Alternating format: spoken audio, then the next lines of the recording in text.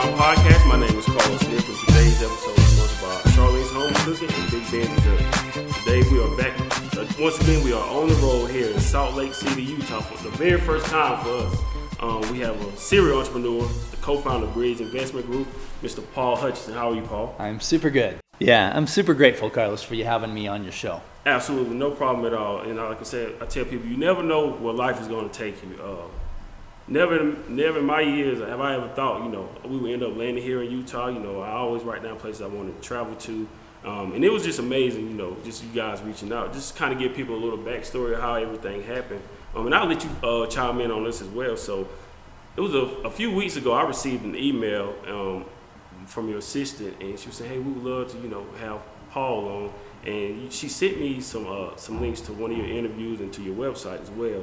So I was a little cautious. I'm like, man, I'm in small town Jonesville, South Carolina, and I was just curious, like, man, how did these people find me?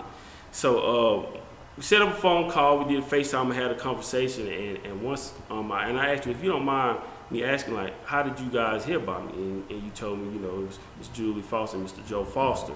And once you said that brought me at a lot of ease. I was like, okay, wow, because I remember we did an interview with them about a year and a half ago during the pandemic.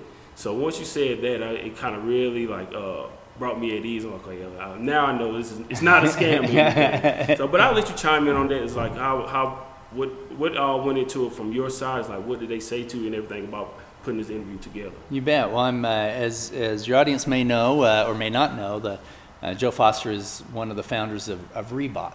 Absolutely. And he's come out with a book talking about the past and kind of how they put that company together, some of the challenges they had as young entrepreneurs and putting the company together, and so now he's in his 80s, but he's killing it. He's traveling around the whole world and just being on podcasts everywhere. So he was on your podcast, and I was chatting with both of them because I have a book coming out in the next few months.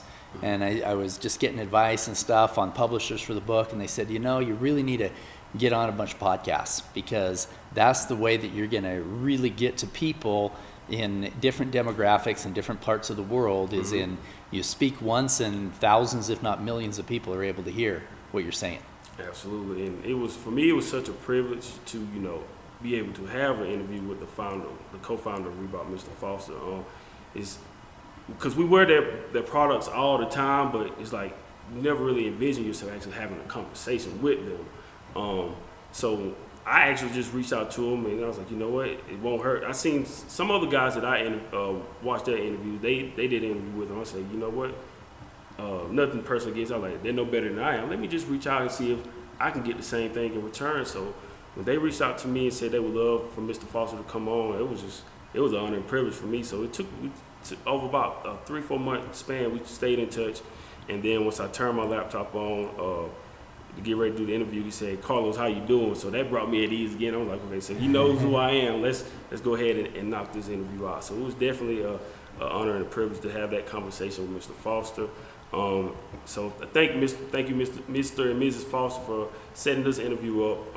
And like I said, we could have done this interview online, but I love the face-to-face interaction with entrepreneurs to hear their stories. To me, it's because you don't get the same energy, you don't get the chance to really build those relationships that you would as you can in person. So yeah, exactly. Thank you again for welcoming us into your home. You bet. Well, it's a beautiful place to film, and we're usually on the road. We're hardly ever here, so it's great to be able to capture a time when we're here at the house. Sir, perfect timing. So, for people watching this interview, I told them that you were a co-founder of Bridge Investment Group. You're a serial entrepreneur, very successful. If you had somebody came up and asked, like, who is Paul Hutchinson? Like, how would you describe yourself? Right now? Yes, sir. Paul Hutchinson is a visionary leader who has learned how to inspire people and lead people from a place in the heart. His goal is to have a powerful, positive impact in the lives of millions, if not billions, of people. Mm-hmm. And where are you originally from?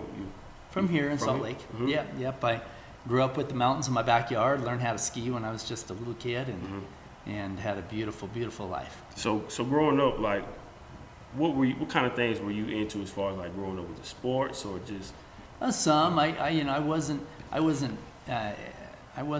super athletic. I played lots of sports, but I was never the star player.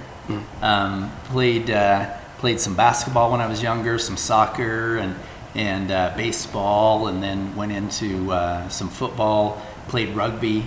That was rough. We averaged like one person a game that went to the hospital. Oh, man. Yeah, it was like an organized brawl. But I'm super good friends with a lot of NFL and NBA players today. Rudy Gobert's been here in our house many times. Donovan Mitchell's been here a number of times. A lot of just really good people that have played professional sports. And one thing I have found is that the very same techniques that I used in building companies, building the foundation, finding the kids, all these same techniques are used by professional athletes as well. It's not just that Rudy Gobert is, super tall and has a huge wingspan. That's not what made him great. What made him great is that he decided at a young age that he was going to visualize himself being there, and he would put in the hard work, in the exact same system that I used to build successful companies was a system that he used to become an all-star. Absolutely. It's all about, having that right mindset. I want to ask you, as far as like growing up in your childhood, like, did you come from a family of entrepreneurs, or what did you see growing up from your parents? My dad, when I was really little, he was, we did a little bit of everything just to keep things afloat. I remember we took a job cleaning the bank and the realtor building and stuff like that when we were young, just helping my parents, earning some extra income so we could go to Disneyland and stuff. And he was a salesman at a concrete company, and worked his way up. Somewhere when I was about 16, 17 years old, he decided he would buy out some of the partners and become an owner of that company. And so, but was never really an entrepreneur. In fact, he told me, when I told him I wanted to go into business, he said, "Nah, you shouldn't go into business. You should do something else." I said, "Why?" He said, "Because you're not any good at kissing butt." He said you have a problem with authority, and what I realized later is that his perception of business is what he had to do, starting at the bottom, working his way up till he finally was able to take over the company. And yeah, it took a little bit of kissing butt, which I wasn't very good at. But being an entrepreneur, I've told people for a long time I would rather own my own hot dog stand than ask somebody when I can go to the bathroom. Right? I'm not. He was right. I'm not very good with authority. I'm not interested in me saying, "Hey, is it okay if I have a little break so I can go to the bathroom?" No, screw that. I'd rather be my own man, make my own decisions. Now, I realized though that I was going to fail in business if I wasn't the hardest boss on myself that I've ever had. You're either working every day to help somebody else achieve their dreams, or you're working every day to achieve your dreams. Absolutely. So that's what I had to realize, is that I needed big enough dreams that would motivate me to do what I needed to do without having a boss making me do what I needed to do. Absolutely. I saw you say your father gave you 2 gifts. One of them was How to Win Friends and Influence People, and then the other one was an audio tape from Brian Tracy. Talk a little bit about those 2 gifts and like how did they change things for you? Yeah, I was maybe 14 years old. And I wasn't too popular at school. I had buck teeth for a long time, and braces, and cold sores when I was a kid, and just all kinds of stuff that, kids would beat me up and call me names, and, super difficult. And I was like, God, I see all these cool kids. Some of them are cool kids because they played sports, and some of them are cool kids because their dad had a lot of money and all this stuff. And I came to my dad and I said, how can I be popular, And he said, "Is that really what you want, to be popular?" I said, "I don't know. I just want people to like me. I want to figure out how to talk to people, and I'd like to figure out how to be successful in life." And he said, "Paul," he said, if you develop your mind and learn the skills that will help you in business and leadership and everything else, it'll carry you through your entire life."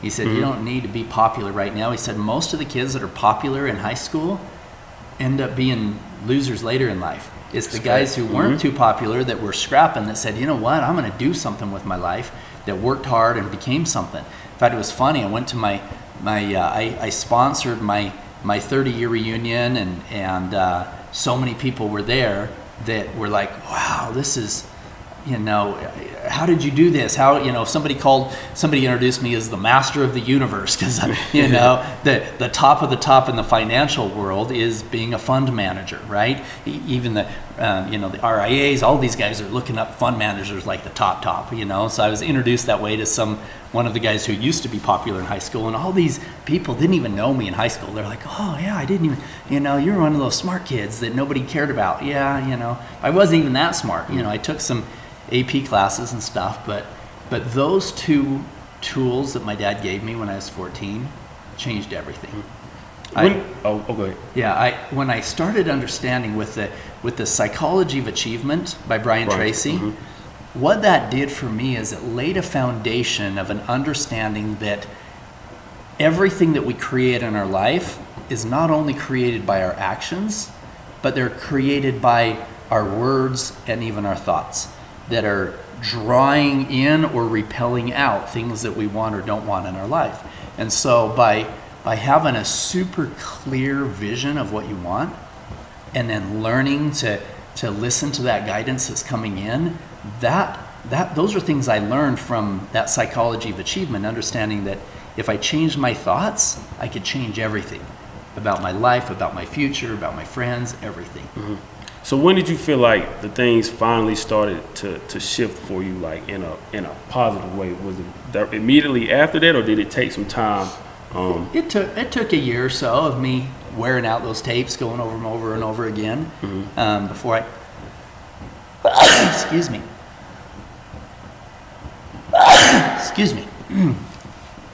So it took a while. It took at least a year of me listening to those tapes so many times that I wore them out, before things really started settling in, and I realized, wow, I could really have and do anything I wanted. Anything. I just had to figure out what it is. I realized that most people spend more time planning out their next vacation than they do planning their life. And if they could simply decide what it was they wanted. And so that's what I did. I decided I'm going to play big. I'm not going to play small anymore. I decided to, run for student body office. I decided to, hit it hard in all areas. My relationships with people and my classes I was taking in school and stuff. I ended up finishing like an entire year of college before I finished high school. Because I just decided, hey, I'm gonna go for it. I've got one life to live, and I'm gonna live it the best I can. And those tools started changing how I thought about myself and how I thought about other people, and that changed everything. Absolutely.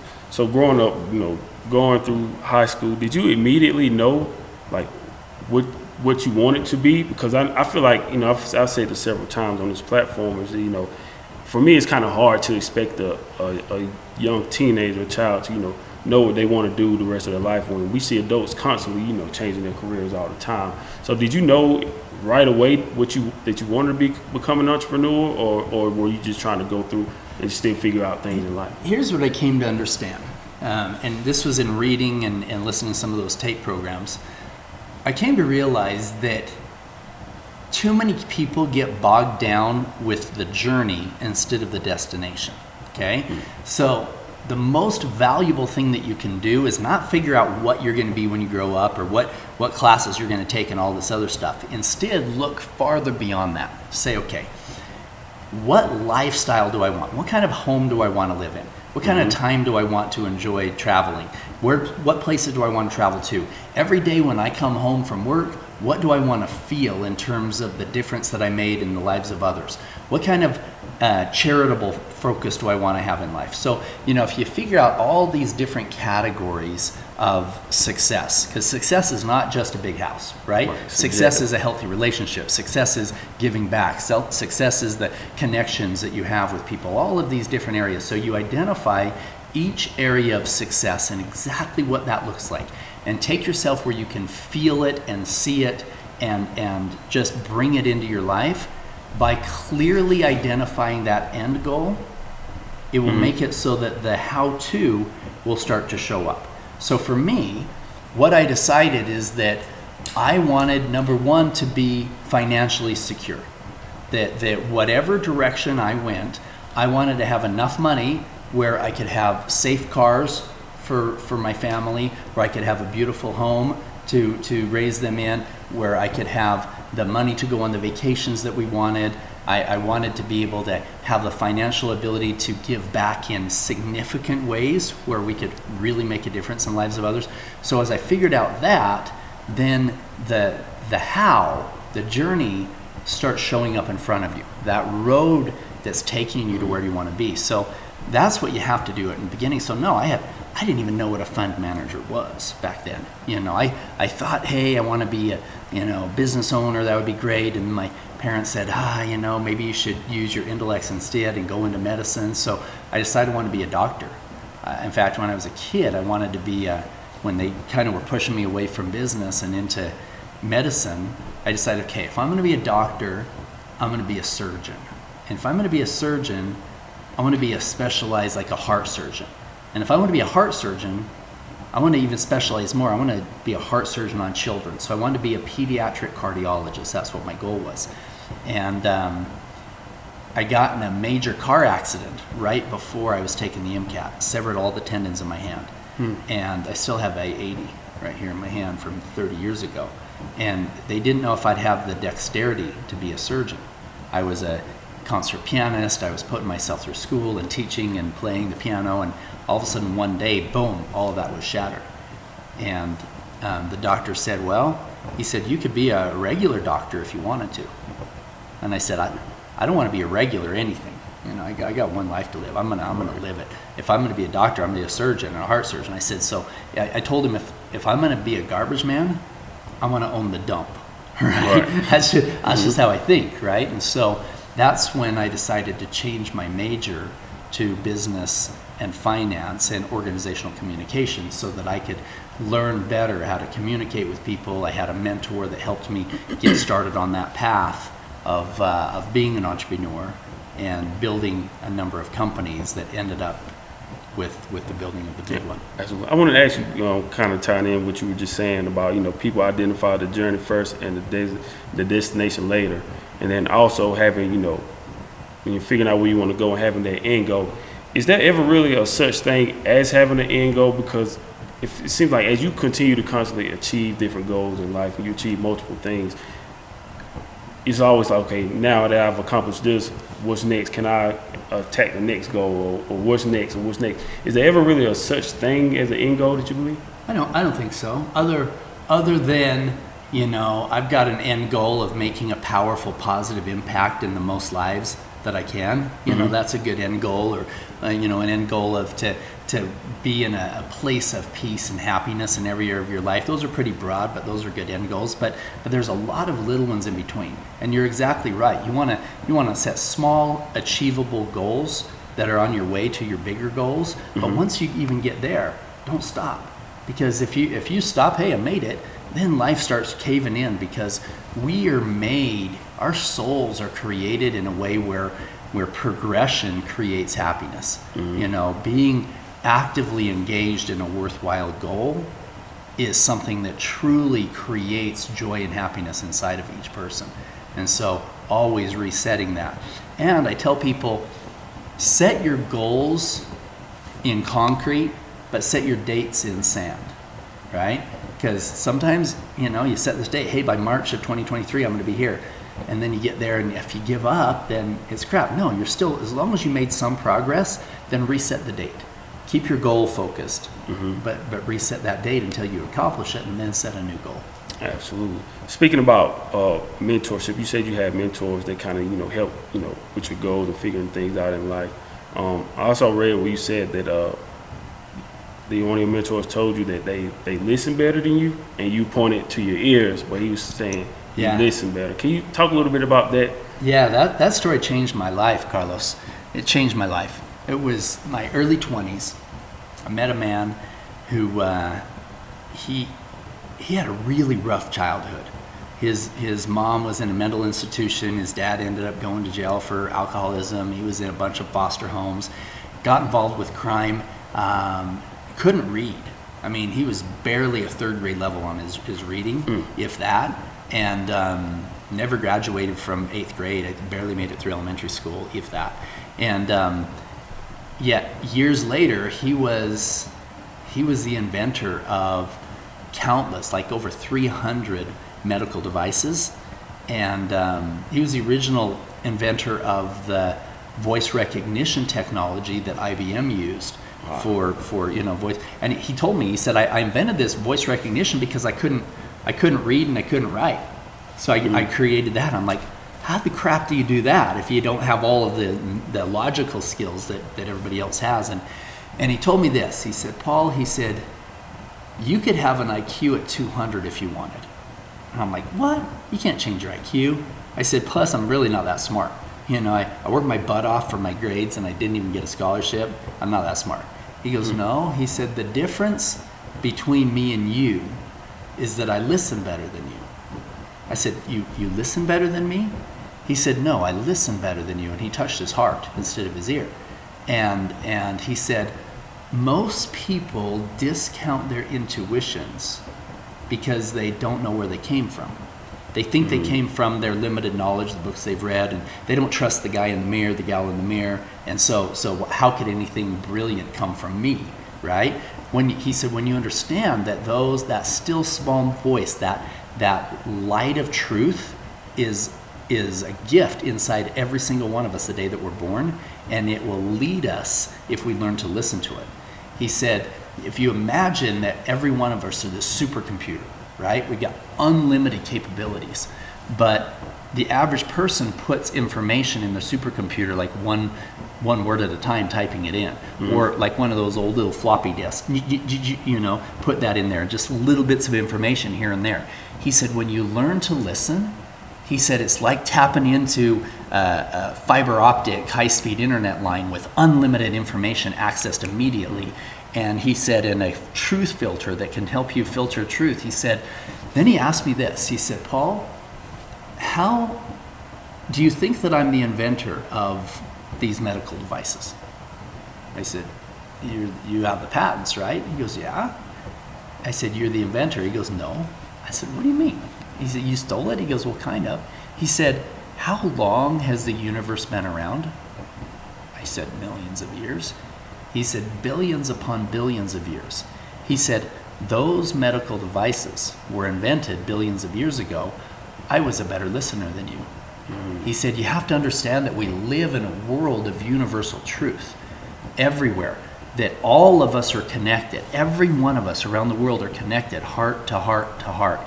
And there's this energetic connection that we have with the earth, with the universe, with God, with our higher self, with all of these things. There's this connection everywhere. And if we learn to listen to it, he says, this isn't a religious thing. This is something that is inside of every person. He says that will lead you in your life, that will guide you towards your highest and best good in all areas, especially if you've clearly identified your goals and you know where you want to go. Then all you have to do is listen, and the right things will be brought in, and you'll be guided in that direction. I spoke about this not long ago in another interview. I watched an interview with Oprah when she was at Stanford University, and she was talking about, moving around from becoming a news anchor, and she was in, I believe, Atlanta at the time, and people were telling her, you're doing a great job, stay where you are. But she said there was always something in her that was telling her that there was always more out there for her to accomplish. So that's when she, went to Chicago, and but she said she always listened to that inner voice. Why do you think so many people, today don't listen to their voice? Because it's so many people out here that want to go after their dreams, or they have these great ideas, but they don't go out there and take their chance. Why do you think they don't listen to their inner voice? It's because they've been trained since they were really young to not trust themselves, right? To have negative habit patterns of thought, negative self-talk and what-if thinking and negative perceptions of themselves. And so when we're really little and somebody says, you can't do that, no, it's all we hear for so long is all these no's, and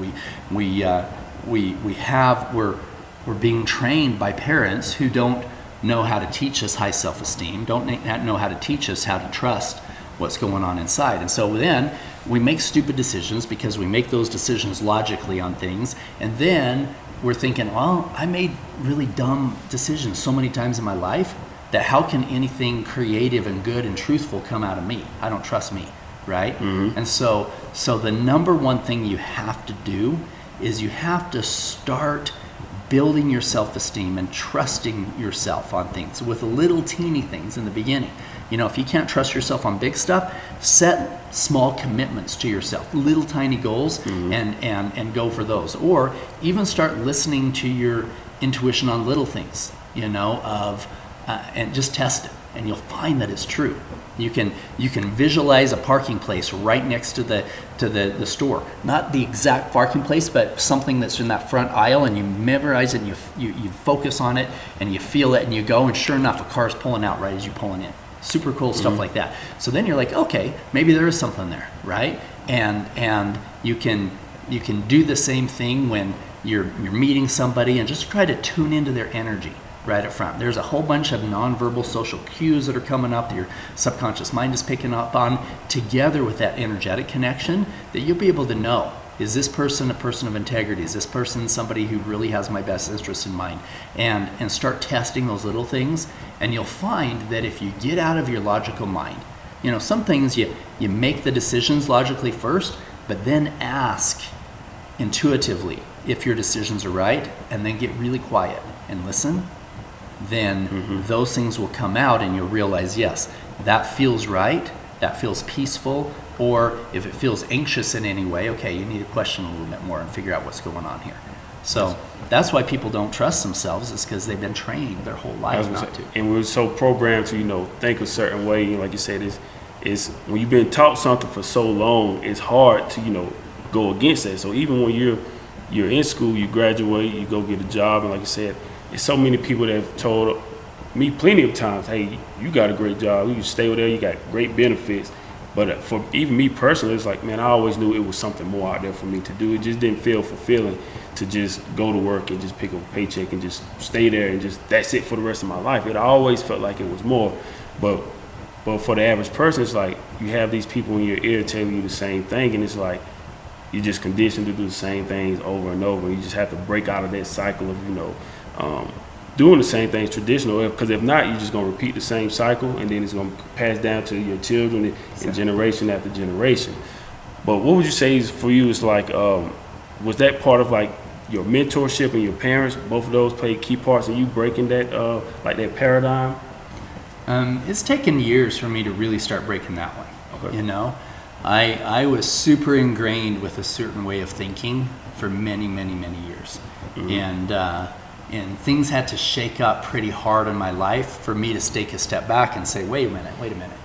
So, is this true just because my politicians told me it was true? Is this true just because my doctors told me it was true? Is this true just because my parents told me it was true? Or were they passing down information from other people that passed it on to them that maybe had agendas or were hurt or traumatized in some way? And so by being able to take a step back from everything and in a way question everything, and then ask myself, okay, how does this feel? Each thing, how does this feel? Is this in line with the person I want to be? Is this in line with having a heart-centered life? Is this in line with how I want to raise my kids? But it took me a long time to break some of those cycles.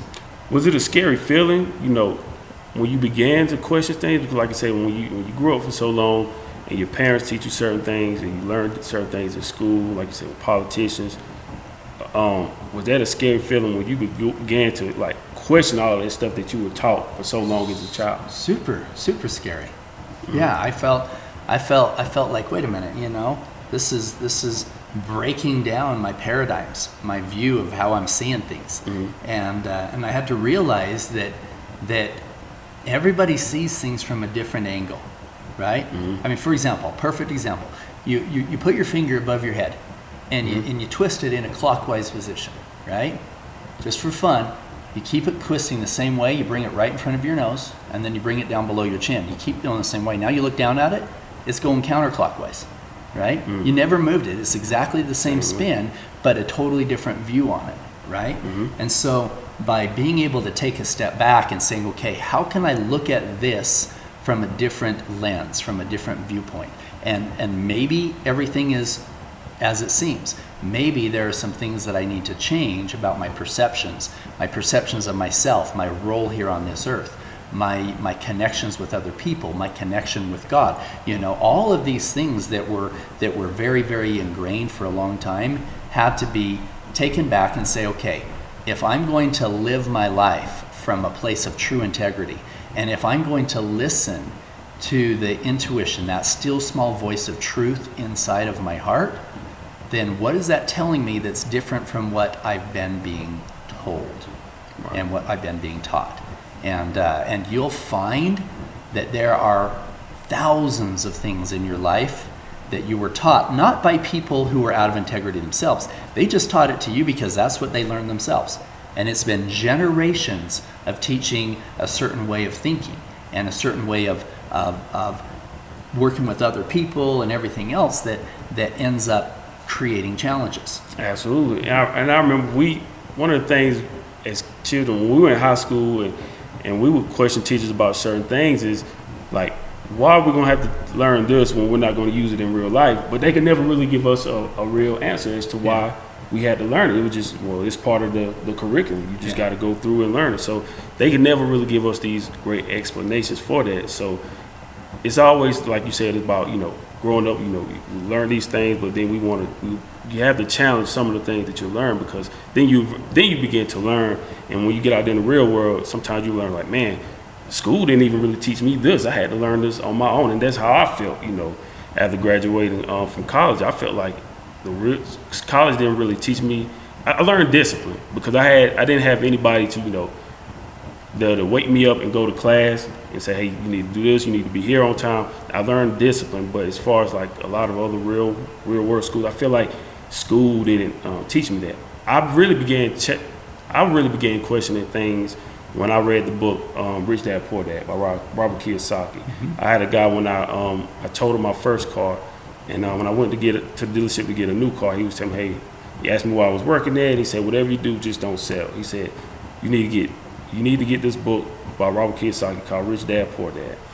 And I read that book. The first time I read it was in 2015, 2016, and when I read it, it made me start questioning things like, man, I felt like college kind of shortchanged me to a certain degree because we were taught a certain way for so long that it was like, man, this was really an eye-opener. So once I finally got out there into the real world, like you said, it was scary, questioning things that I was taught at school and from what my parents taught me, but I felt like to be the person I wanted to be, I'm still learning, I still make mistakes, but it's a better feeling now knowing that, I'm really kind of taking control of my own destiny, betting on myself and learning along the way. But like you said, it's just, questioning those things from when you get out there into the real world. Exactly. Well, and you'll find it a lot in the divisions that people throughout the world have. Those divisions based on religious differences, on race differences, on different regions of the world, even male and female differences, everything else.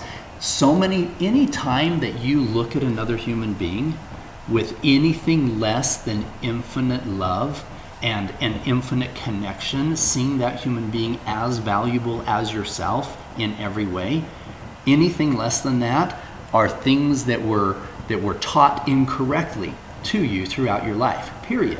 It's just what it is. And so you can look at your life and say, okay, where are areas of my life where I feel like I'm better than somebody else because I live in this house, or because I speak English, or because I, have this understanding of God, whatever it is. If there's anything that is dividing human beings from others based on any of those factors, those are false teachings. I'm telling you straight out right now, they're all false teachings, and they were all put in agendas from people who would want to gain power by subjugating others. Period, end of story, right? And so by feeling into that and letting go of all of that, it puts you in a place of beautiful inner peace and a true unconditional love connection with every single person. People ask me all the time, they say, Paul, how could you, in your charity work, how could you go undercover and go face to face with somebody selling a child and not have them see the anger in your voice and in your eyes and everything else, and your hatred? And my answer surprises them. My answer is this: I love them. I love them like a brother, like a lost brother. I want to hug them and take away all their pain. Now, I will do everything in my power to ensure they never hurt another child again. And there's no excuse for their actions. But what I've realized, that if I'm ever judging another human being, ever, for anything, for not being able to read, for cutting me off on the freeway, for selling me a child, for anything, for their job, for their income level, if I'm ever judging another human being, there's a 100% chance that I don't have enough information to make that judgment. There's only one person in the universe that has that information. That ain't me, right? Absolutely. And so I don't know if that guy that doesn't know how to read, his dad's an alcoholic and his mom's in a mental institution and he dropped out of school at third grade. I don't know, right? I don't know if that guy cutting me off on the freeway, if his wife's in the hospital or whatever. I don't know. And I don't know if that guy selling me a child, I don't know if he was raped as a child. He probably was. And he probably had a million bad things that happened to him and a million bad decisions that he made that got him to the point where he thought it was okay to sell me a child in the child trafficking world. And so, but I can't, I can do everything to make sure that he never hurts another child, but I can't judge him. Absolutely. See what I mean? And as you start looking at every human being with that kind of energy, especially if you're an entrepreneur and you're building your company and you've got employees and customers and everything else, if you can see them from a place of the heart, if you can see them truly as your brother and sister, as tied to you, as one in energy and connection in all ways, and truly love them for that, then you're not going to do unscrupulous business activities. You're not going to do things out of integrity. You're going to create a win-win scenario with your employees, with your customers, and everything that will create value for everybody, not just you. Absolutely. When you talk about entrepreneurship, I want to get back to the entrepreneurship part.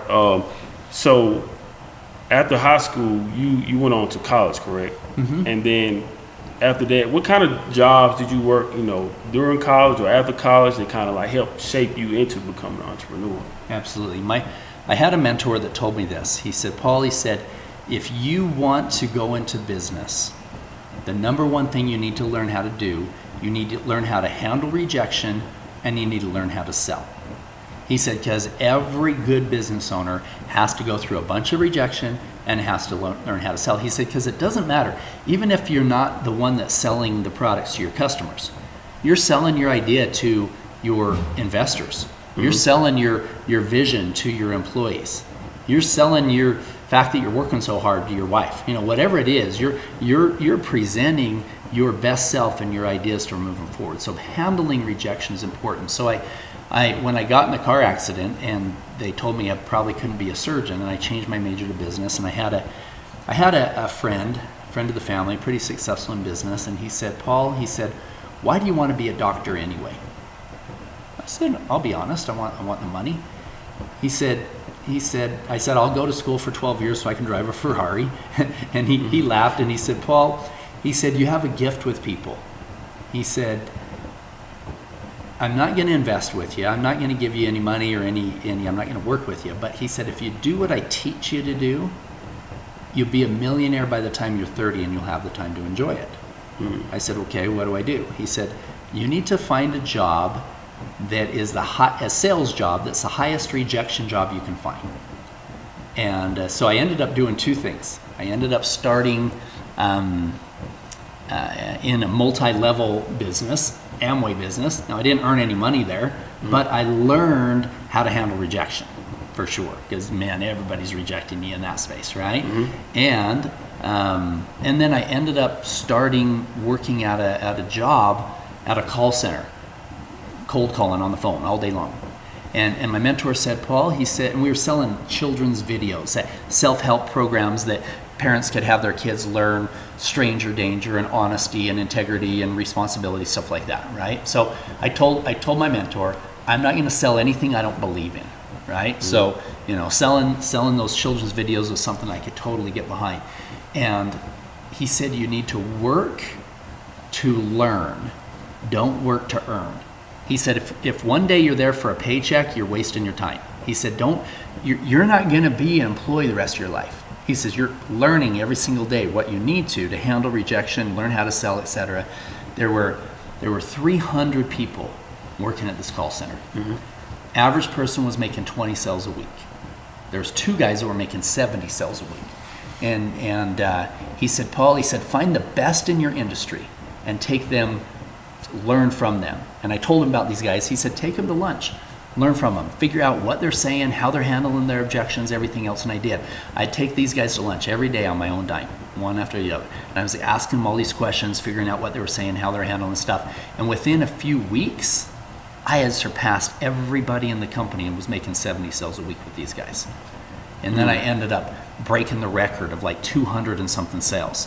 And one of these guys came back and he's like, oh man, because he had held the record for 5 years, right, of the whole company. So he barely beat me, like 218 sales.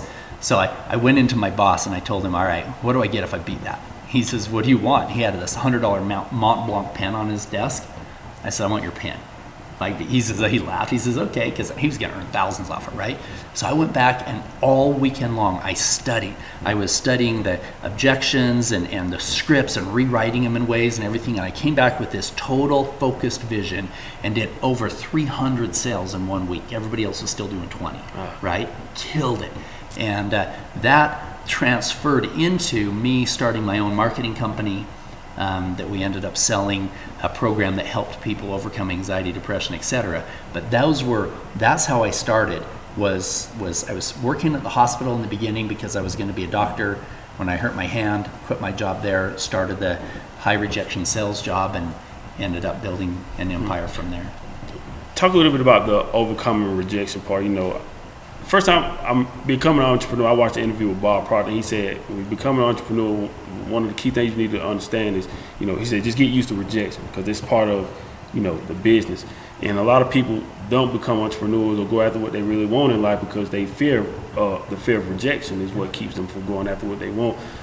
So what did you do to kind of like overcome that rejection? Was it just, talking to yourself, like positive affirmations about overcoming those rejections? Like what were you going through? Because for me, honestly, I won't lie. When I was, trying to find my job, like I told you yesterday, covering the Hornets and covering the sporting events, I thought, with me covering the greatest athletes in the world, I could just go to ESPN or Fox and get a job right after college.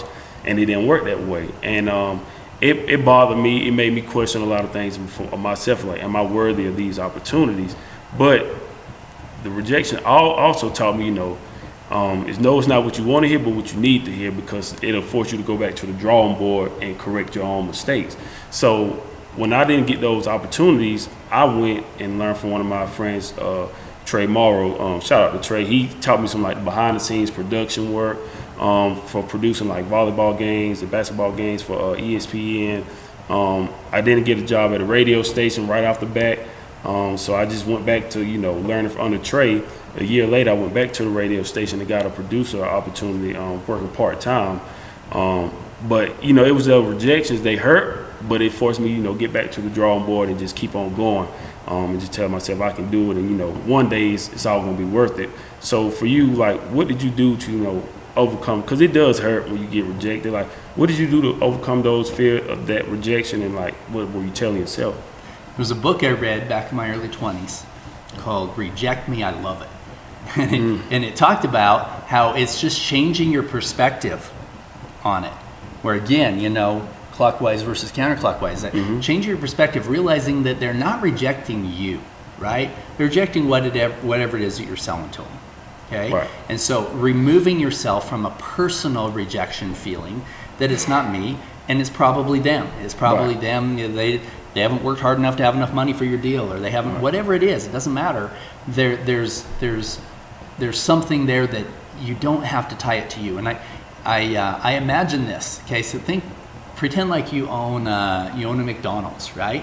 And that McDonald's is, you're cranking it. You can make some good money, with that. However, if you stood out on the street and you counted every car that passed by your McDonald's that didn't stop, and you took it personally, it'd destroy you. Right? Absolutely. You'd be like, all these people are driving right past my McDonald's and they're not stopping, right? So change your perspective of how those people that are driving by your McDonald's, same thing. You're on the phone with them, you're calling them, hey, that's not for them. They just drove by your McDonald's. Don't take it personally, right? You're going to find the ones that really do want to come in, and enough of those. And as soon as you find out what your success level is, whether that's 1 in 10 phone calls, 1 in 100, 1 in whatever, you calculate that. So keep track of it. Then is what you do is you realize, okay, all I have to do is make 100 phone calls and boom, I make 10 grand, right? Or I make 100 grand, whatever it is, you figure out how much it is. And when I was building the fund, I calculated how much money I would earn off of each person that invested in the fund that I brought in with $1 million investment. And I realized, man, I'm actually making like between $500 and $1,000 every phone call, right? Even if they say no. And so I was getting more excited about making the calls. I'd get 10 calls no matter what they said. Why? Because that'd earn me 10 grand, average over the next 10 years, right? And so figuring out what those numbers are and calculating them and then not taking it personally. Just pretend like those guys are driving past your McDonald's. I think that's a key part of anything, is like not taking anything personal, because it could easily destroy your business, like a business decision or anything. Like if it comes with a great offer, but you don't like this person because of something they did in the past, and you hold these personal feelings towards them, they could destroy like a business. So don't never take anything personal, like you were saying. Even though the rejection, like I said, is gonna hurt, you just have to keep on going and understand not to take anything personal. I want to ask you also about when you're making these calls, is it more about making a sale to whoever you're on the phone with, or is it about building those relationships? Like how does that work for you as far as like so relationships are everything. So when I had the company that helped people overcome anxiety and depression, and they would get their tape and their audio program, their workbook and stuff off of an infomercial, but then we would call them back 30 or 60 days after they got it just to see how they're doing with it, right? And I have an appointment setter and a closer. And the appointment setter, their call, they're just seeing how they're doing. They're building a relationship, how you doing with it and whatever. If the people weren't doing well with their audio program, if they weren't working through it, still dealing with their anxiety, then they would introduce them to one of our closers as a suggestion based on where they're at, right? Because if they call and just immediately say, hey, I think you ought to talk to one of our guys about personal coaching, you don't know crap about that customer yet. You don't even know if it's the right deal for them. I told my guys, your job is not to be selling everybody on the phone this program. Your job is to find out the people that need it. Wow. You ask all the right questions to find out really where they're at. Once you find out really where they are, and if they are stuck, and if this is the best solution for them, then and only then you introduce the closer, the person who's talking about coaching. And then my closers, I would tell them, listen, I don't want you to bring up coaching for at least 10 minutes on your phone call. At least 10, usually 15 minutes. You bring it up earlier than that, that's telling me you don't give a crap about your customers, right? I want you to learn everything about them. I want you to learn what they're going through, the challenges that they have and everything, so that when you bring up coaching, it truly is from the heart, a suggestion based on where they're at, not the reason for your call. And by selling from a place of integrity, wherein I'm not calling just to sell you this, I'm truly going to find out where you are, and if this is the best solution for you, fantastic.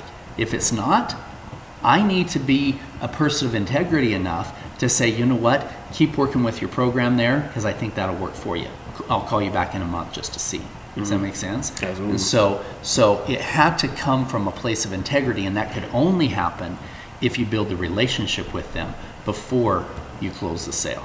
Absolutely. I meant to ask you this earlier when we talk about, working to learn and not working to earn.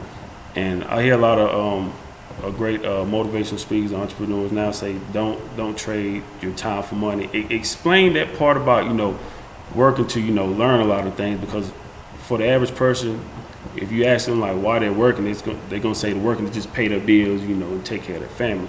But working to learn and working not to earn, like talk a little bit about that and break that down for people.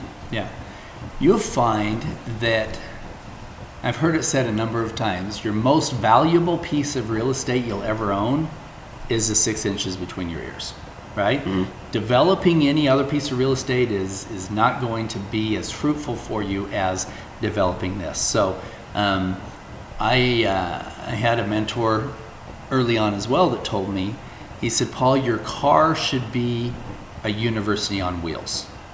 Everywhere you go, if you're not on a call or talking to somebody in the car, be listening to audio programs on business and leadership and success. We didn't have podcasts back then. We had, just audio cassette tapes way back then. But I would listen to them always. In fact, it was funny because years later, I ended up buying a Range Rover that belonged to LeBron James. And he had put some beautiful speakers in it and all this stuff. I got it from a celebrity car broker when he was playing for the Heat.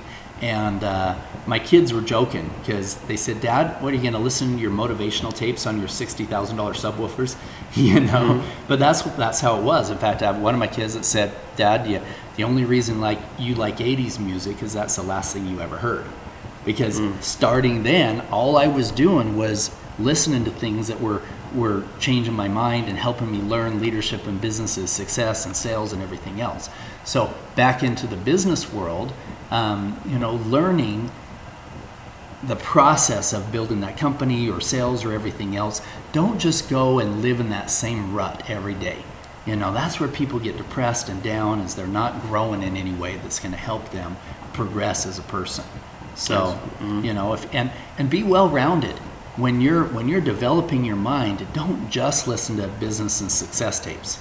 Listen to relationship tapes too, and how to build a successful family tapes. All of these things will totally transform your life, but make sure that you're balanced in what you're learning. Absolutely, and the working to learn part, that's pivotal. I've shared the story when I was telling you about, I worked at the radio station. So this was 2016, and when I finally got the opportunity to work at the radio station, and they hired me to be a producer part-time. So the radio station is in Greenville, South Carolina. So I stay about an hour away from there. So I would get up at about 3:30, 4 o'clock in the morning just to drive to the radio station, only to make $10 an hour.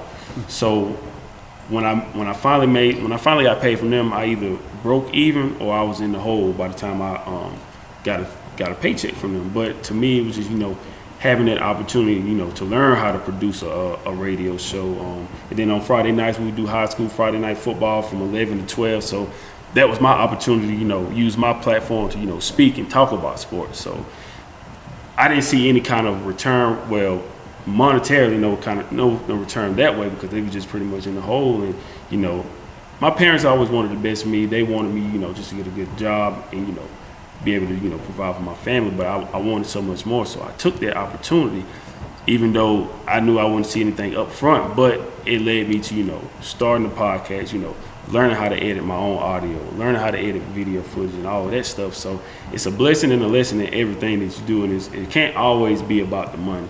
Yes, you want to be able to, take care of yourself, provide for your family, but it's still a point, and it's like a season, like you have to go through this phase of where you're learning first, like you said before, you can finally, make money, the type of money that you really want to make. Exactly. And you did exactly the right thing, and willing to take a discounted per hour and wake up super early because you were following your dreams. Mm-hmm. And it was worth it to you because the education that you were getting allowed you to now be a successful business owner and using those skills. Absolutely. And I always, even when I was at the radio station, I enjoyed doing it, but I knew I didn't always want to be there for the rest of my life, just sitting behind the desk and just produce a radio show. I always felt like I still wanted to do more than that. I was thankful for the opportunity, but I still wanted to, branch out and still be able to move around like we're doing now. But being at the radio station, I was pretty much, even on holiday, I remember that Christmas I was actually there, and New Year's, producing in there by myself, just doing my job. But it was like I know I still want to do more than just sit behind this desk and just produce radio shows. I wanted to be able to make more of an impact and still show other people they can do the same thing. But like I said, I went through that phase where I had to learn. I did it for about 6 months. 6-7 months, and then I left there. I had to get this time I had to get another job because my student loans kicked in, and I was paying $500 a month. And I was like fresh out of college, and I'm like, man, how can I pay this type of money and driving an hour to work and only making $10 an hour? So everything that I learned in that season right there, at being at the radio station, I used it and transferred it over into what we're doing now. But like I said, it was like I just had to understand, just go through these things. You're gonna learn from it, and it turned out to be a blessing in disguise because I love like how we're able to travel all over the country. And now we're here. Never, like I said, never even imagined being in Utah. But like I said, I had to go through that to learn everything from there to sitting here right now. So I'm gonna ask you as we could get ready to start the transition. Working that job, what point for you was it when you finally began to transition for, you're doing well for yourself? When did you get to that point where you started to transition into becoming a full-time entrepreneur? Here's what happened. I was on the phone making sales, these children's videos. I was killing it with all the new records in the company. And my boss pulled me in and he said, Paul, we're starting a new division. We're going to be selling personal coaching programs. There's this lady, Lucinda Bassett, who has a program that helps people with anxiety and stuff. And he said, I think you could do really well with this.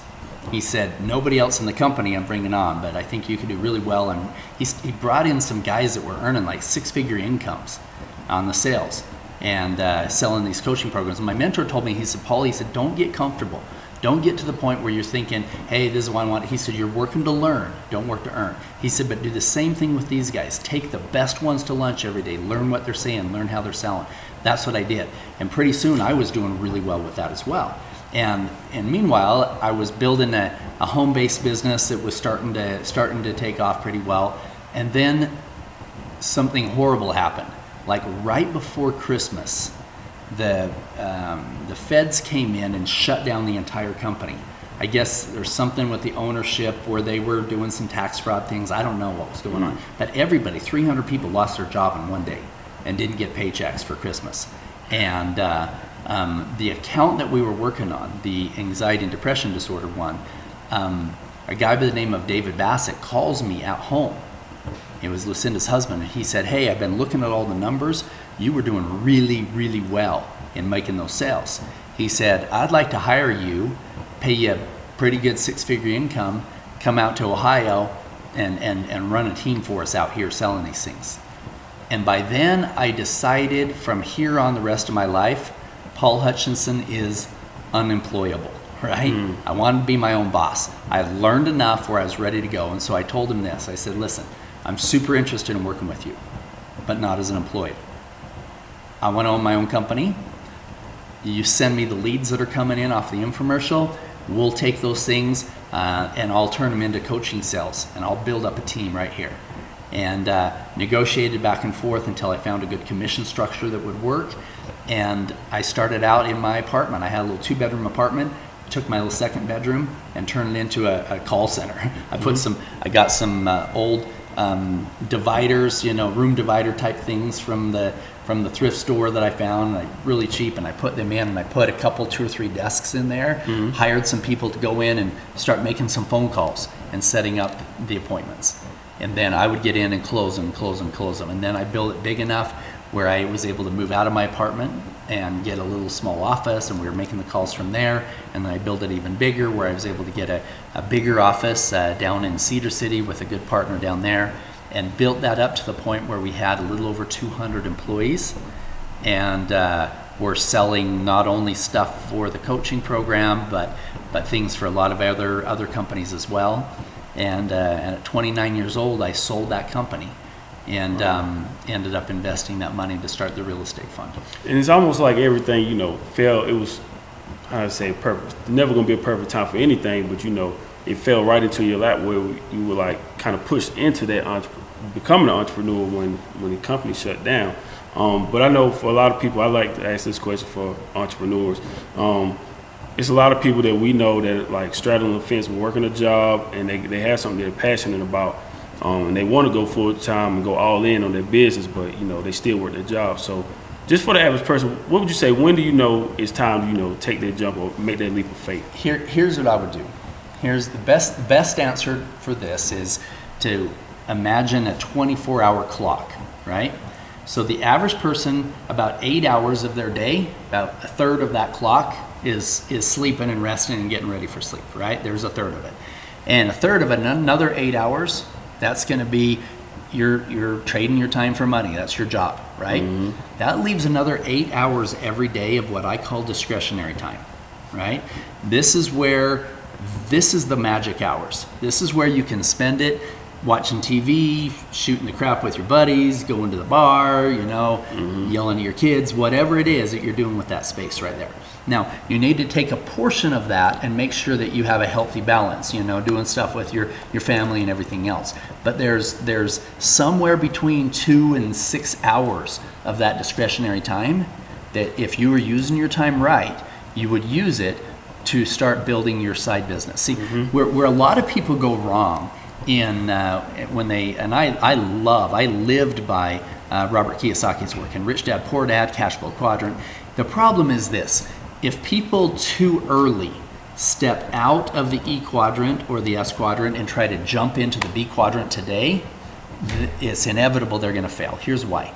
It's going to take an average of 1 to 5 years for your B quadrant business to be making enough money to support everything else. Right? Mm-hmm. And so unless you have a really big investor that really believes in you, that can make it so that you can go full-time on that, how I did it is I kept my foot in that E quadrant, the employee side, earning that income while I was building my other home-based business on the side. And now that was starting to make money enough where it could barely support us. And that's when I took that opportunity to have my own company and start selling. Because number one, I already knew that it mm-hmm. could make money. That's what I was doing every day on the phone. So all I had to do was take that exact thing I'd been doing every day and do it here. And I had negotiated the commission, so I knew I could step into that. But the worst thing that you can do is jump prematurely into completely letting go of that stability, mm-hmm. right? So because imagine this fireplace, and you're like, give me heat, and then I'll give you wood. No, you got to give it wood. You got to start it going. You've got to get some kindling in there. You've got to baby that thing long enough for it to start giving you heat mm-hmm. before, and if you're not giving the wood that it needs. So that's the same thing with your business. If you're pulling out your money too soon to support your lifestyle, then you won't be able to feed your company to keep it growing. So I tell people, wait until your side business. Keep your job, keep your just over broke, your JOB, right? Mm-hmm. Keep that job so it can pay your bills, so you're not stressed. And while you have that job, start building your business. And once that business is more than one, I would say my goal is to have people get to 2x what their job's earning, right? Mm-hmm. At least covering it. But if they can be at least a 1 to 1.5 or 2x of that, so if you're surviving on $3,000 a month at your job, build your company. When it's earning $3,000 a month, keep putting that $3,000 back into your company. Don't start sucking on it yet, right? Mm-hmm. It's coming back in. Then you keep building it until your company now is earning $4,000, $5,000, $6,000 a month.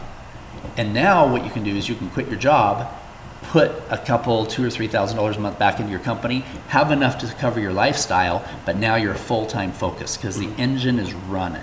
Would you say that's something that people also, instead of leaving too early, when their businesses start making money, they pull that money out and start, spending it on lavish things or whatever it is? Do you think that's another mistake that entrepreneurs make as well? For sure. I tell people, don't start buying lavish assets until you're all the way into the I quadrant on cash flow quadrant. When you're from an investor standpoint, let's say that you've saved up $2 or $3 million, and you can put that $2 or $3 million into an investment, and it's paying you passive income. Now you can use that for beautiful homes, nice cars, everything else. Don't kill the goose that's laying the golden egg, right? You've got to feed that goose. You got to feed the goose. That's your entrepreneurial, that's your company, that's your business. Feed that until it's kicking off so much that you've got at least 6 months to a year worth of expenses that's all fully covered. Expenses for your business, expenses for your own home life and everything else. Once you've got that in place, then you can start taking some of it and investing it into some passive incomes. Then that income coming off of those, that's gravy. That's just gravy coming in. You can spend that on lavish hotels and trips and everything else. But don't take the money that needs to go back into your company. Otherwise, you'll kill the goose that's laying the golden egg. What would you say was like the hardest part for you transition becoming a full entrepreneur? What was the hardest thing that you had to overcome as an entrepreneur? I would say the fear of letting my employees down, right? I want to now that I've got responsibility on my shoulders. I've got not only the mouths to feed at home, I got the mouths to feed of everybody who's working for me. And if I screw up and I don't have my vision straight and we're not making money, then I'm going to have to let those guys go and they have to find another job. And I hate that. I hate it. I hate it and I've had to do it a number of times with a number of different companies where I'm like, crap, this was just getting going but it's not going the way that we want it to, and I'm going to have to downsize.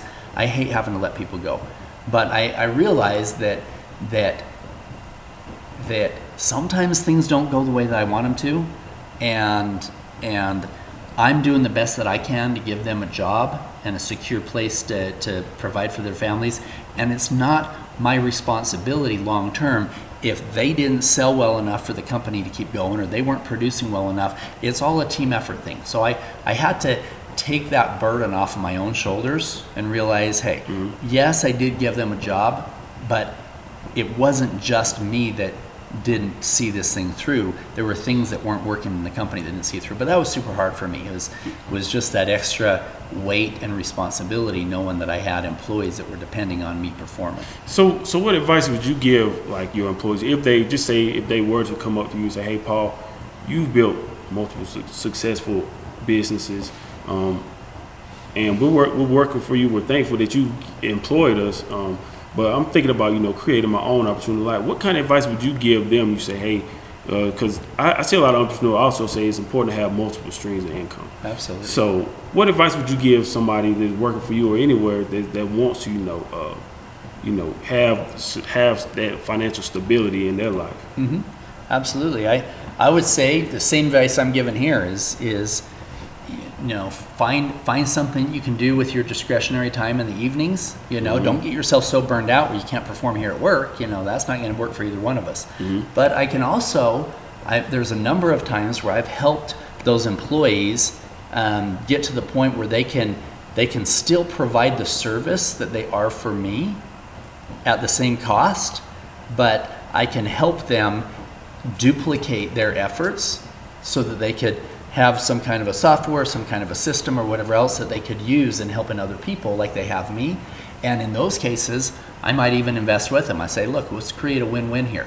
You're already kicking butt here at this company. We've got a stability going on with everything that we're doing here. You want to break out on your own? I believe in you. I've seen you. I've seen how hard you work here. How about this? I'll put in some of the seed money that you need to start a company on the side. I'm going to own part of it. You're going to own part of it. You're also going to keep doing the stuff that I need you doing here because I can't lose you because I really love your work here. But I really want you to be able to expand, not just have the income coming in from me as your employer, but have income from multiple places. And I can help you grow that where it can truly be a win-win-win. It's a win for your other clients. It's a win for you. And it's a win for me. I'm not losing you. What are some traits that you look for or traits that someone must have that you feel they may need to have to become an entrepreneur or a successful entrepreneur? They've got to get over their fear of success and their fear of failure. There's plenty of them on both sides, right? You're living life with this fear of failure. You're going to make stupid decisions that's going to actually lead you toward that. And the same thing, if you've got a fear of success, if you think you're not worthy of that, then you've got to get over that as well. So letting go of fear on both sides is super important. So that's number one. Number two, they've got to be self-disciplined. If you're an entrepreneur and you're lazy, I'm sorry, but you're in the wrong business, right? If you already know about yourself that you have to have an alarm clock to wake up in the morning, or if you don't have a boss telling you got to be at work, then you're probably going to be playing video games all day. If you're that kind of guy, just honor that about yourself and say, okay, here's the deal. I'm not disciplined enough to be because you will fail in business if you don't have that degree of discipline. You need to instead go get a job and have a boss that's going to yell at you, is going to fire you, going to demote you if you're not there on time and if you're not working hard. So you have to be self-disciplined, and you have to be a person that has a dream. If you don't know your why, I could tell all day long. I could talk to you about how all day, and it's not going to do a crap ton of good at all. You've got to have your why. You've got to find something that drives you to the point where it wakes you up in the morning super excited for your feet to hit the ground to get going, and you're excited to build whatever it is you're building. That's telling me you've got a big dream. If you don't have that, then that's where you need to start before you start figuring out all the how. Building your multiple businesses and finding people, it seems like you were great at finding, putting yourself in these positions of, getting into people to pour into your business. Like, how can you talk a little bit about that? Is like how to go about like finding investors and building those relationships with them, and like what is it like, for them to pour into your company, invest in something that they see you building? You bet. That took a lot of years of me trying and failing until I finally was able to get to a point where I had some credibility and strength. I remember when John and I first started the fund. We were in this little office so small that if we backed our seats up at the same time, we would hit chairs, right? So sorry to cut you off. John is your business partner? Business partner, yeah. John Pennington and I are the co-founders of Bridge Investment Group on the fund side. Okay. We had a bunch of guys that started a property management company years before we did, the Bridge Property Management. We owned a company called Bridge Loan Capital, which was a fund, and that transferred into Bridge Investment Group with all of them together.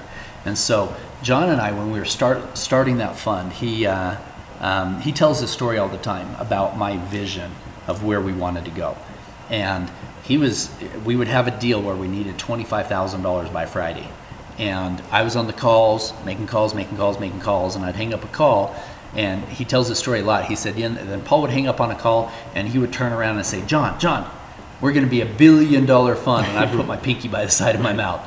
And he says, Paul, we need $25,000 by Friday, right? Mm-hmm. Let's get back on the phone right now. And he tells that story about how I saw that vision of where we're going to be, and verbalized it, saw it, visualized it, and that transferred forward. And then he talks about how we would have a conversation afterwards where he would say, okay, Paul, you know that neither one of us have the education or the pedigree to run a multi-billion-dollar fund. Neither one of us do. And I said, yeah, but if we do it right, if we build this with integrity from the beginning and have the right vision, we will attract those people. And that's what happened. John would make sure every T was crossed and every I was dotted. Everything was done perfectly. I had a lot of people who would call me when we were pretty small, and they're like, Paul, why are you guys spending hundreds of thousands of dollars of your own money in doing all of these regulatory things to be in compliance with the SEC? You could easily just bring in some money and just invest it and not have to pay all that money. But we build it right from the beginning. We build it right from a legal standpoint. We build it right from an integrity standpoint. We had full vision of all of our investors, could see exactly what we were investing in, had open book policy on everything. And with that, combined with the vision of where we were going, that started attracting all the right people. We ended up bringing in power players, guys that were like 1 in a billion, that guy was now in my office showing us what we needed to be doing. And it was just me and John, but we had this vision of where we were going, and we attracted that power team that transformed our lives. Did it make it easy for companies, for the investors, that they wanted to see you put your own sweat and equity and money into the business first? Did that make it easier for them to see once you were willing to put your own time and money into it, they were willing to, help you get to where you guys were trying to go? Absolutely. Yeah. In fact, almost every investment fund, you as the owners, as the general partnership, are required to have a certain percentage in the fund. And almost all of them have a certain portion of our own money invested. And in the beginning, a big percentage of the money belonged to me and John, where we didn't even have any credibility. We didn't have a track record at all. And so we were telling them, look, you put your money in, our money is invested as well, and it's something that's going to create returns for both of us. But if we screw up, then we're hurting ourselves too. Mm-hmm. So what point did you guys, you started expanding your business? You have over 20 plus businesses now. Mm-hmm. At what point, you focus on one part, but when do you know it's time to expand and, branch out and do different business ventures? You got to make sure that you don't limit your bandwidth. So when you're focused on one, like when John and I were building the fund, that's all we were doing, right? It wasn't until we had a pipeline built, like Robert Kiyosaki talks about in his book. Once that pipeline is built and you turn on the spigot and it's earning money while you're sleeping, that money's coming in, and it's a machine that's working, then you say, okay, now that machine's working, now I'm earning some money from that. I can do one of two things. I can kind of retire right now and just kind of put a little bit of time and go spend some time on the beach and whatever else, or I can build multiple streams of income. Now I can focus on building another pipeline and another pipeline and another pipeline. And that's all dependent upon your bandwidth, the amount of time that you have, because the worst thing that you can do is have that one fail and that one fail as well. I had a guy that I was visiting with the other day, and I remember when I first met him was about 10 years ago, and he had inherited a whole bunch of money, and he was so proud of himself that he had this list of 100 companies that he had invested his money in, that he had owned, not just passive investment, but he owned hot dog stands throughout California, and he owned this technology that helped people with their charity work, and all of these companies, over 100 of them. Mm-hmm. And I told him, I said, brother, you can't do that. He goes, yeah, I know how to do this because I've been in the military. And I said, no, you can't. First of all, that doesn't give you any credibility as an entrepreneur. I said, but most importantly, you're gonna fail at all of them because you can't focus on one or two. You don't have the bandwidth to be able to create value in all these companies. Mm-hmm. So wait till one of them is doing really well and passive income, and then start building other passive incomes. Absolutely. What would you say is some of the best advice that you've received on your entrepreneurial journey? Best advice? I got a whole bunch of it for many, many years. I would say the best advice was that really early on was the importance of visualization, the importance of manifestation, the importance of having a clear vision of where you want to go and allowing all the things to come in place. It's like, for example, my sister's a travel agent. She was for years. I don't know if she is now. She's running a bed and breakfast now, but she was a travel agent for a long time. If I called her up and if I said, hey, Tiffany, I want to be on a 737 tomorrow at 3:00. She would get like, where do you want to go? And then if I answer, well, it needs to have 2 engines and I want to make sure the wings are blue and she goes, what the crap? Where do you want to go? Right? This is where people are in their life. If they haven't identified clearly where they want to end up, then it's a waste of time. You could be going anywhere. If you haven't planned where you're going, you'll get nowhere with amazing accuracy. But if I tell her, hey, Tiff, I want to be in New York. I have to be there for a speaking engagement tomorrow at 7:00.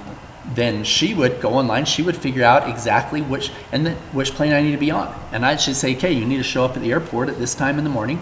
And it wouldn't matter to me if it was a 737 or a 747. It wouldn't matter to me if it had blue wings or red wings. It wouldn't matter, right? They're different vehicles that once I decided where I wanted to go, then that vehicle would be aligned with that interest. Right? It made me think about something Bob Proctor was talking about. And once he mentioned, I went back and listened to it. It was one of the tapes about Earl Nightingale. And he was just talking about, knowing where you want to go, and also, about, the positive words like attitude. And, sometimes people have this limiting doubt and beliefs on themselves, but like they think other people can do like extraordinary things that they can't do. And so why do you think people have like those limiting beliefs about, as far as like this person can accumulate this or they can build this great thing, they know where they're going in life, but I'm not there in this point in my life. Why do you think people have those like self-limiting beliefs? I really believe that comes from years of training. Their parents had self-limiting beliefs, or somebody said something in high school to them, or even elementary school. Here's what happens, Carlos. You're in elementary school, and somebody says, Paul, you're bucky, you got buck teeth, you're ugly, you got cold sores, all these things. So they say mean things to me, right? You're stupid, and they might say that one time, but I repeat it to myself hundreds of times, right? That trauma happened once. The trauma I hold today is self-imposed because we say it to ourselves over and over again. And what happens is this: our subconscious mind collects information throughout our life. All it is a huge database of information of what people said to us, but most importantly, what we've said to ourselves over and over and over again. And it's collected all of this stuff. It's collecting evidence so that it can then take this and drive our lives. The average person, 95% of their day is on autopilot from their subconscious mind. You get in the car, you start it, you back up, you're not even thinking about this stuff. It's automatic, right? It's the same thing with how we perceive ourselves when we look in the mirror and everything else. That's all on autopilot. Your subconscious mind has been told you're ugly, you're not smart, you don't work hard enough, you're never on time. All of these things, especially when we were kids and our parents were trying to form us. You're always late for school. You're always, you got C's again. You're so stupid. They're thinking in their limited knowledge that's how they can lift you up. It's not. It's going to hold you down for life because they take that report card, they beat you up for it, thinking that it'll motivate you. Instead, you reiterate those things over and over and over again. I'm not good enough, I'm not good enough, I'm not good enough, I'm not good enough. And then when you're coming out in the world and you're saying, hey, me, Paul Hutchinson, successful, that's not me, I'm not good enough. Guess what? Paul Hutchinson didn't come from money. Paul Hutchinson didn't come from opportunities that lifted me up in the beginning. Paul Hutchinson came from good parents who believed in me. That's the most valuable thing that they did, is if I came back with bad grades, they would say, you know what, Paul? You're better than that. I believe in you. That's the most valuable thing that they gave me. So as you're teaching your kids, that's what you need to be doing is saying, hey, that's not you. You're not a bully, right? That's not you. You're not a D student. I believe in you. You're smarter than that. By parenting in a way that's feeding them positive, so those kids positive over and over again, it will transform the rest of their lives. Now, if you've had parenting when you were a kid that poured in negative thought patterns, you can change that. You can change it in any habit can be changed in 21 days. Super easy. 3 weeks of replacing a negative habit with a positive one. For example, if you're driving to work every single day and you're taking the same exit every single day, right? And then the company that you're working with changed locations and now you're in a different exit, for the first 21 days, you're going to have to think, wait, I don't take that exit, I take the next one. I don't take it. But after about 21 days, it's in your subconscious mind. It's a new habit, and your subconscious mind goes on autopilot, and you're driving to that new location without even having to think about it. It happens with your negative self-talk. If you're over and over again, if you can replace that with little wins, with positive self-talk over and over again, then you can see yourself as a successful entrepreneur. When you're looking in the mirror and you're shaving yourself, you're shaving a millionaire, right? You're shaving a millionaire. You're seeing that, and every time you look at yourself in the mirror and every time you're talking to yourself, you're seeing yourself as the person you want to be, and it will only take a few weeks for you to override years worth of negative thinking patterns in your subconscious mind. Absolutely. That's powerful. Love to hear it. I got a few more questions, and we're going to wrap up this first portion of the interview. Awesome. When we talk about businesses, and I definitely wanted to ask this question because, you talk about, getting that capital to help fund your businesses. And we travel all over the country, and we interview a lot of entrepreneurs, and we speak about, Black-owned businesses. And Dr. Lakeisha Hallman she's the founder of the Village Market in Atlanta. I remember we were speaking with her, and saying access is very important. And she's saying like a lot of black-owned businesses, if they feel like if they can make $20,000 to $30,000 profit for a year, then they feel like they've had a great year. She said a lot of black-owned businesses, struggle to stay open even a year. So when you talk about access, building those relationships and bringing in that type of capital to help fund your business, how can black-owned businesses, get access to that same type of capital to, help fund their businesses and sustain over just a 1 year period, just like for longevity term You purposes? bet. So here's how I see the world. Some guys may see it different. I don't see you any different than I see an entrepreneur with from a different nationality, different color skin, any different at all. There are some people that unfortunately have been trained to look at women as somebody who can't be successful as an entrepreneur, so they're only going to invest in men. There's people who've been trained since they were kids or whatever else to look at different skin colors differently, etc. I don't see it. Okay, if somebody came to me with a valid business idea that was as valid as the next guy or even better, it doesn't matter to me what nationality they are, what gender they are, what skin color they are. It doesn't matter. I don't see that. Unfortunately, we still live in a world where people see that. I don't. I really don't see that.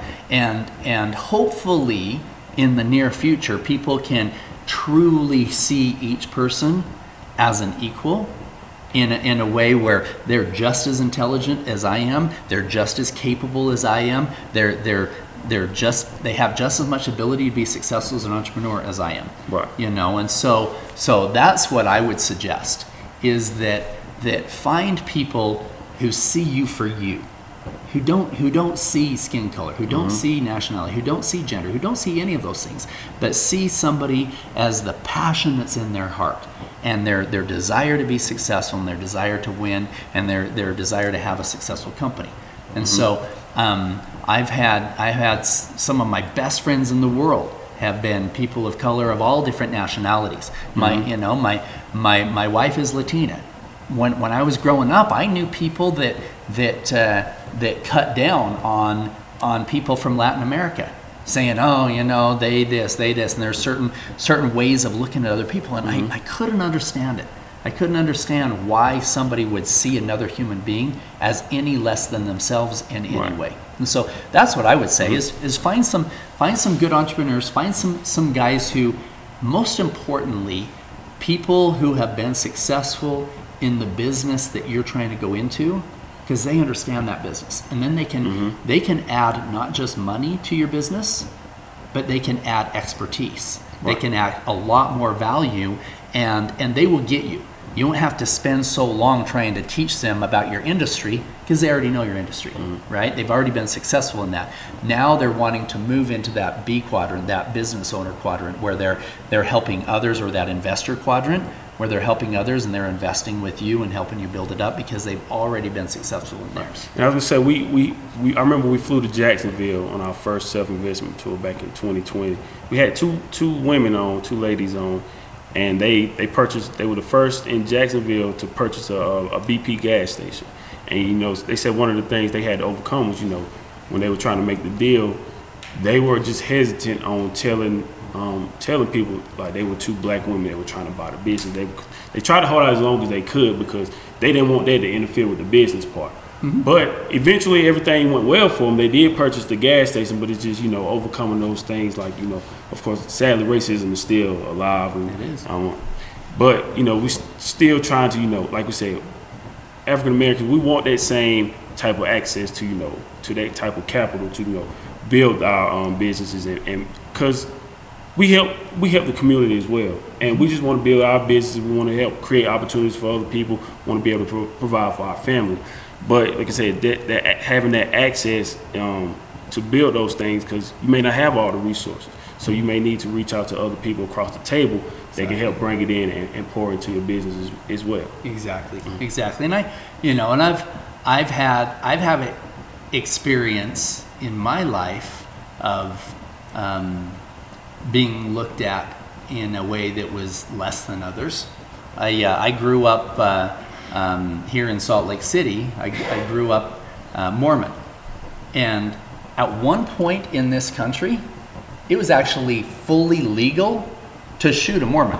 It was legal. In the United States, it was legal to shoot a Mormon, right? There are certain states back east, and this is the reason why there's a concentration here in Salt Lake, because back in the 1800s, they were so persecuted where people were killing them because their founder had claimed that he had a vision with God came to him and had a different version of Christianity in his church. And so it was fully legal to kill him. And so that massive persecution even lasted even when I was young. I remember when I was talking to a guy who said that he was in the military and he was working so hard for his advancement, and he had done everything right. And he ended up not getting the advancement, and then he saw on the folder written in red, "This man is a Mormon." He's like, "Oh man." So I haven't experienced to the same degree because, my outward appearance is something that isn't seen by everybody immediately, but I can feel that level of persecution and separation from ancestors and from growing up. And so I would say that if anybody is looking at me or you or anybody else as any less than another human being because of our religion, because of our skin color, because of our ethnicity, because of our gender, because of anything, if there's anything in there, then they need to get inside of their hearts and say, what have I been taught that is in error that makes me think that I'm better than anybody else because of any of these things? So I'm a strong supporter of equality in all of those ways and equal opportunity across the board. Absolutely. These are my final two questions for the first portion of our interview. Is there a misperception or a stigma that's attached, to wealthy people or building this type of generational wealth where, people always say the rich are greedy, tax the rich because they're making so much money? Like, is there a stigma or misperception that you feel that's around successful, wealthy people? Absolutely. In fact, here's something super important as an entrepreneur. This is super important, okay? The biggest enemy you're going to have to your own success is your perception of success itself. Okay? This is super important. If you believe that wealthy people are bad, that they are greedy, that when they have money, they do bad things with the money, and they take advantage of others, and they should be punished, they should be taxed more because of all the money that they have. If that is your belief system, that alone will sabotage your personal success towards wealth more than any other thing. Guaranteed. And in addition to that, your understanding of how money is made. If you believe that we live in a zero-sum world, what that means is for you to make more money, that other people have to lose some money, right? For you to make $1 million, somehow that $1 million has to come out of other people's pockets for you to make that million, right? If your perception of people who have money, they've got $1 billion, obviously that's $1 billion that was taken away from other people, now they're struggling. If you think that that's how we live, and you're at all a good person in your heart, your subconscious mind will sabotage your success every single time because you don't want to be that person.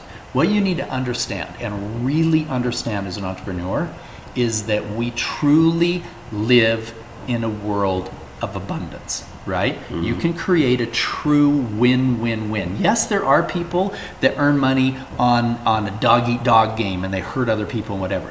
But it is possible to create massive amounts of wealth while creating massive amounts of good in the lives of others as part of that interchange. Money is not good, money is not evil.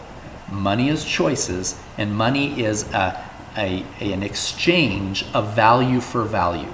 You want to make $1 million, you create $1 million worth of value in the lives of others, mm-hmm. or more.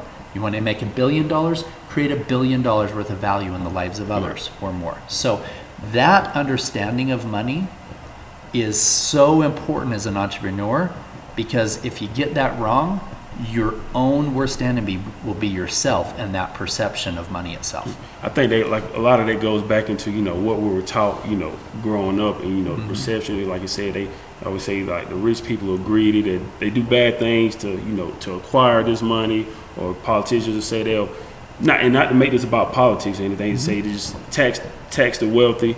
That way everyone else can have a little bit more. But it's almost like it's easy to say that until you're in that position, and then you finally create opportunity. You're making more money, and then you be like, wait a minute, like I don't want my wealth or my money to be taken just because I'm making more. Like, how is that fair? I mean, I think a lot of that goes back into politics, but we're not going to go there or whatever. And a lot of it goes back into, what we were taught, growing up, and just breaking that stigma around so many different things as far as education and as far as money as well, that a lot of that stuff that we're not even taught in school. But my final question, as we wrap up this first portion, this is the Cross the Line podcast, and what we like to do with all of our entrepreneurs at the end of it, when we're on the road traveling for part of our self-investment tour, my final question I like to ask everyone is, what does self-investment mean to you? That's a beautiful question.